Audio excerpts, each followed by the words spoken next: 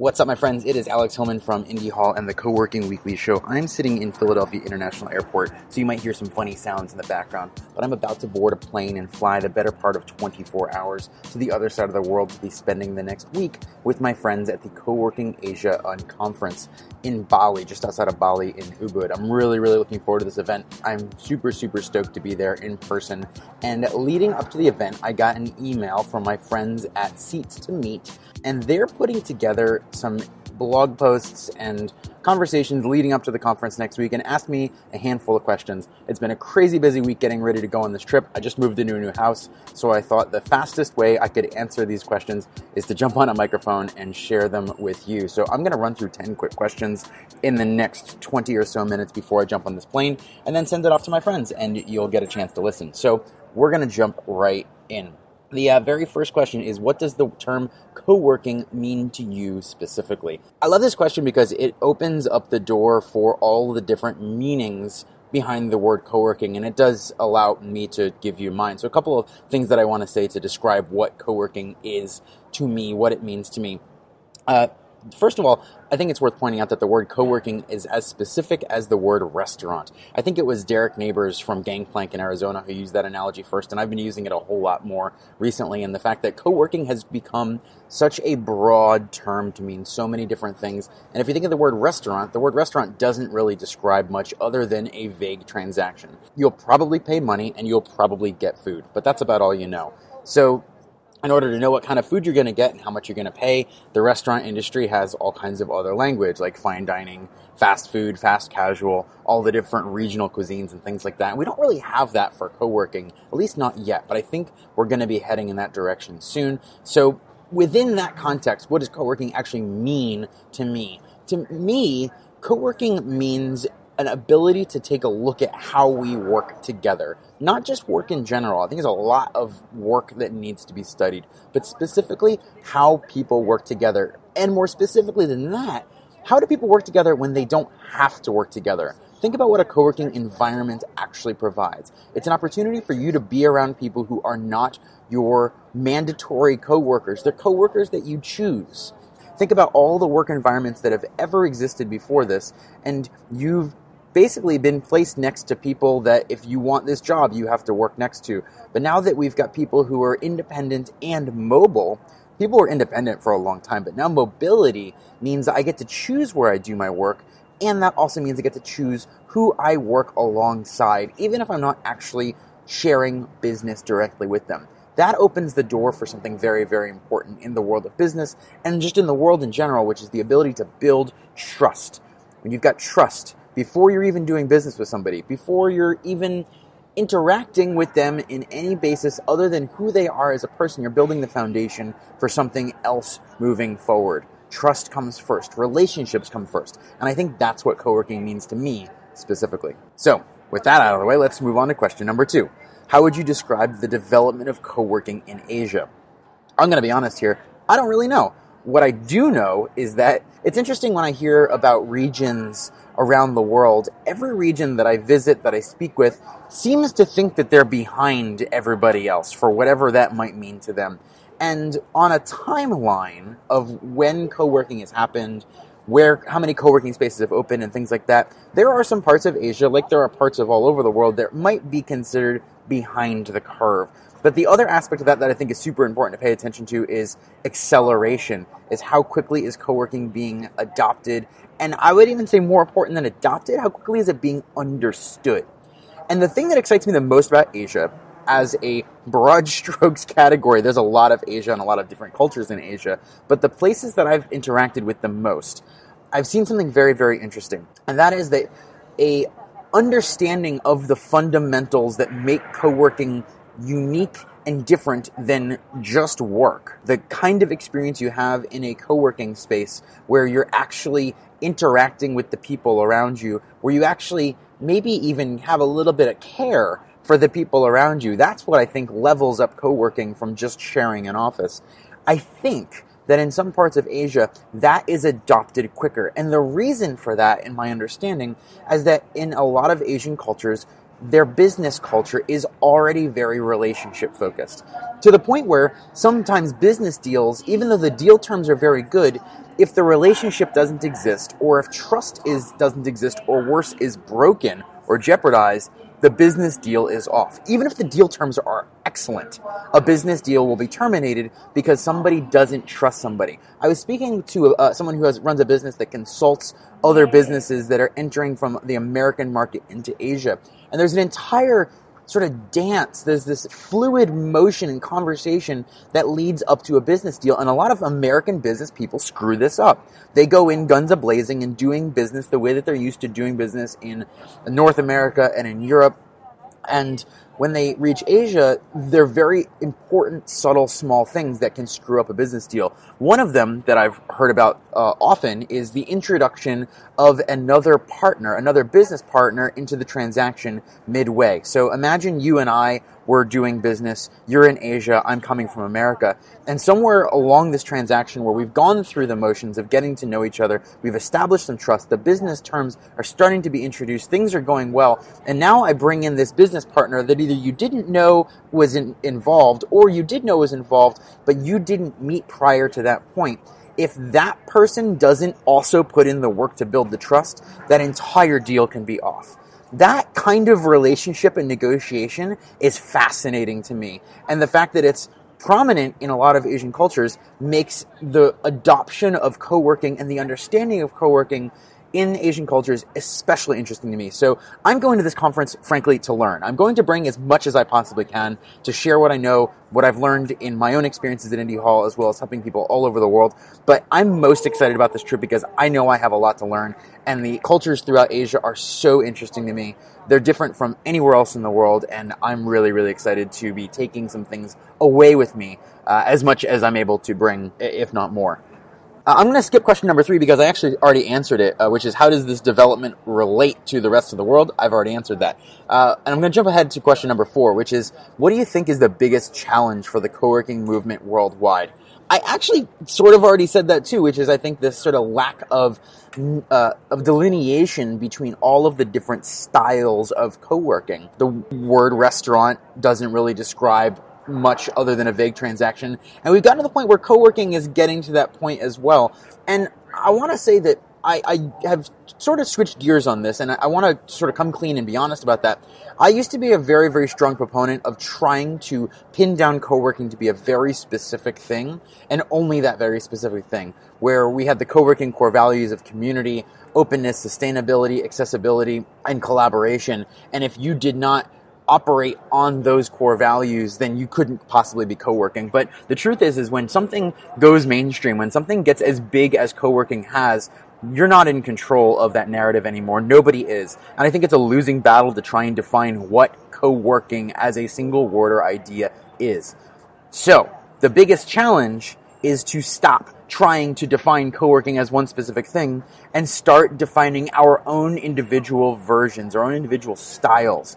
We have a style at Indie Hall that some people love, like love, and once they have it, they could never imagine doing anything else.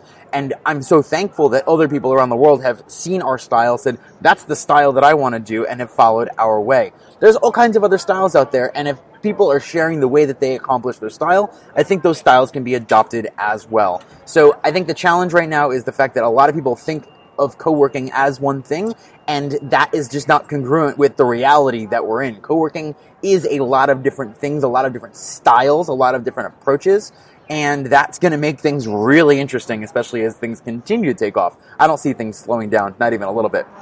Question number 5, what type of people does co-working attract? I think that's very much related to the styles. I think the styles attract different kinds of people. The thing that I'm always looking at when I look at who is attracted to a co-working space and what attracts them, you know, there are people that are attracted to certain kinds of design and architecture, but I think even the design and architecture is an indicator of who the people there are. Are they people who are going to want the same things as you, be interested in the same things as you? The people that are in a co-working space is what's going to attract and frankly repel you from being a part of that co-working space as well. So co-working itself, I don't think has a specific thing that attracts people. I think it's people that attract other people. I think people forget that. And I think that's also why opening a co-working space that's empty fails so often or creates unnecessary challenge until you get people into the room. If you're pitching in a collaborative space, a vibrant community space, and I walk in the door and it's actually empty, or maybe worse, it's like 2 people in 5,000 square feet or something like that, that feels really, really awkward, and it doesn't speak to someone who says, I want to be around people. And even if what I want is to be heads down and focused, what I want is to do that in an environment where other people are heads down and focused, so I can ride the wave of the energy. So don't look at the vague concepts of collaboration, of open floor plans, of certain kinds of design and architecture. The things you should be looking for in what attracts people to different styles of co-working are the other people that are attracted to that particular style. I think that's super, super crucial to understand. We're going to keep on cruising because I've only got 10 more minutes until I get on this airplane. Question number 6. What is the importance of people being a part of a bigger collective? Well, I love how I'm answering every single question before I get to it from the previous answer, but I think it is the most important part. I think if we think about co-working as more than just a place to go work, and we think about it as a laboratory for figuring out how and why people work together, even when they don't specifically have to work together, I think being a part of something bigger is a huge motivator. Even if I'm not actively contributing to it, the sense of belonging is tremendous.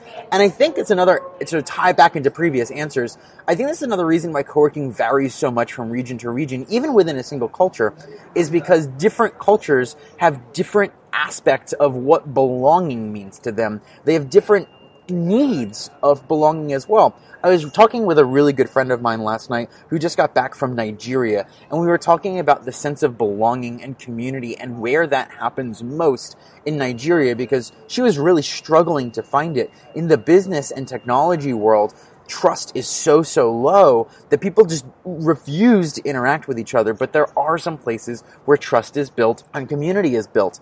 And it's in church, frankly, which is very, very interesting. It's a very religious culture, but you need to know that culture in order to understand where co-working could potentially fit into it. So to tie this back to the question is, what is the importance of being a part of a bigger collective? People in Nigeria, for instance, their sense of belonging comes from a certain place, and that's, for them, their religion, from their church, their very, very tight-knit communities, and their families. They don't feel a need for a sense of belonging, and I'm painting in massively broad strokes here, in the same way that perhaps someone in a major city in America does, even though, this is crazy, Lagos has like 20 million people in it compared to a major city in America, which if you leave out outliers like New York, 20 million people is a crap load of people. If you think about the sense of loneliness that people have, it's a range.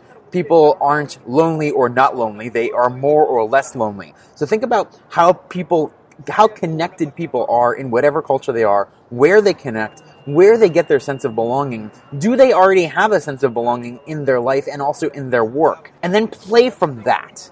I think that's the key. If you understand what that is in a local and regional culture, you can start adapting what co-working is. You can find a style that actually makes sense rather than trying to adapt something from a place that is completely different, a culture that is completely different, and now you're running around trying to get people on board to learn and understand a thing that they just don't have a reason to understand. All right, get fired up here. Question number 7. How do you envision the way we work in 10 years from now? Well, I think that the way we work now in co-working spaces might be one of the best lenses into how everyone can work in 10 years in the future. I look at the work we do at Indie Hall and the work that a lot of the people that I admire and respect the most, the way they're running their co-working spaces, is those co-working spaces are solving a need today, but they're also treating them as a laboratory for trying to understand how people work together in general. But here's the truth is, even in 10 years, most people in the world will never have worked in a co-working space and never will work in a co-working space for all kinds of reasons. So if the goal is to fill the world with co-working spaces, I think we've got the wrong goal. The goal that I'm most interested in, I think where the opportunity is to use the co-working spaces that we run as laboratories to really understand why they work. And also, in some cases, why they don't, why things go wrong. Understand these patterns, understand this unusual environment, and look for things that we can adopt and adapt into other kinds of businesses, because there's always going to be more other kinds of businesses than there are co-working. So let's be looking more in the future, 10 years from now, in what things from co-working spaces can be adopted by large companies. I don't think that means open floor plans. I don't think that means hot desking. What I think that means is elements of culture, how teams are built, how teams are formed, the way people converse with each other, the way people are onboarded, the way human resources is done, the way people learn, the way people support each other. All of the social infrastructure of work is so fucking broken from the last 100 years of the way we've built business and industry that co-working is like a big reset button to look at the social infrastructure that supports the human beings that work in companies today and say, it is time to make this better, and what can we learn? Co-working spaces are the laboratory for where we can learn that, and I think that's the biggest predictor and indicator of where we're going to be in 10 years, potentially even less. All right, time is ticking down. We've got question number 8. What specific role will the co-working movement have in this, according to me? I think you just got my answer on that. Question number 9. If you had to pick one favorite place to work in the world, where would it be? That question sucks, and here's why. I'm so biased. Indie Hall is the best place to work in the world.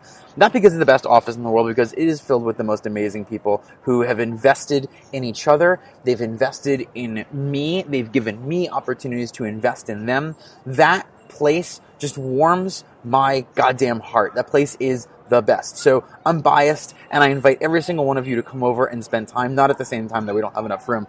My favorite place to work in the world is Indie Hall. I spent my last 10 years creating my favorite place to work in the world with other people who are also creating their favorite place in the world to work. If you are creating a co-working space and you don't work there, and you're creating other people's favorite place to work and not your own, I want you to think twice about what you're doing. You might be more disconnected from the other people who work in your co-working space than you even realize, which means you don't know what they're thinking, you don't know what they need, you don't know how to serve them best, and you don't know how to build a connection with them as a peer. The reason Indie Hall is my favorite place in the world to work is because I'm surrounded by my peers. And that's what I want. That is what makes me happy. That's what makes me productive. That's what makes me excited to get up in the morning and go to work.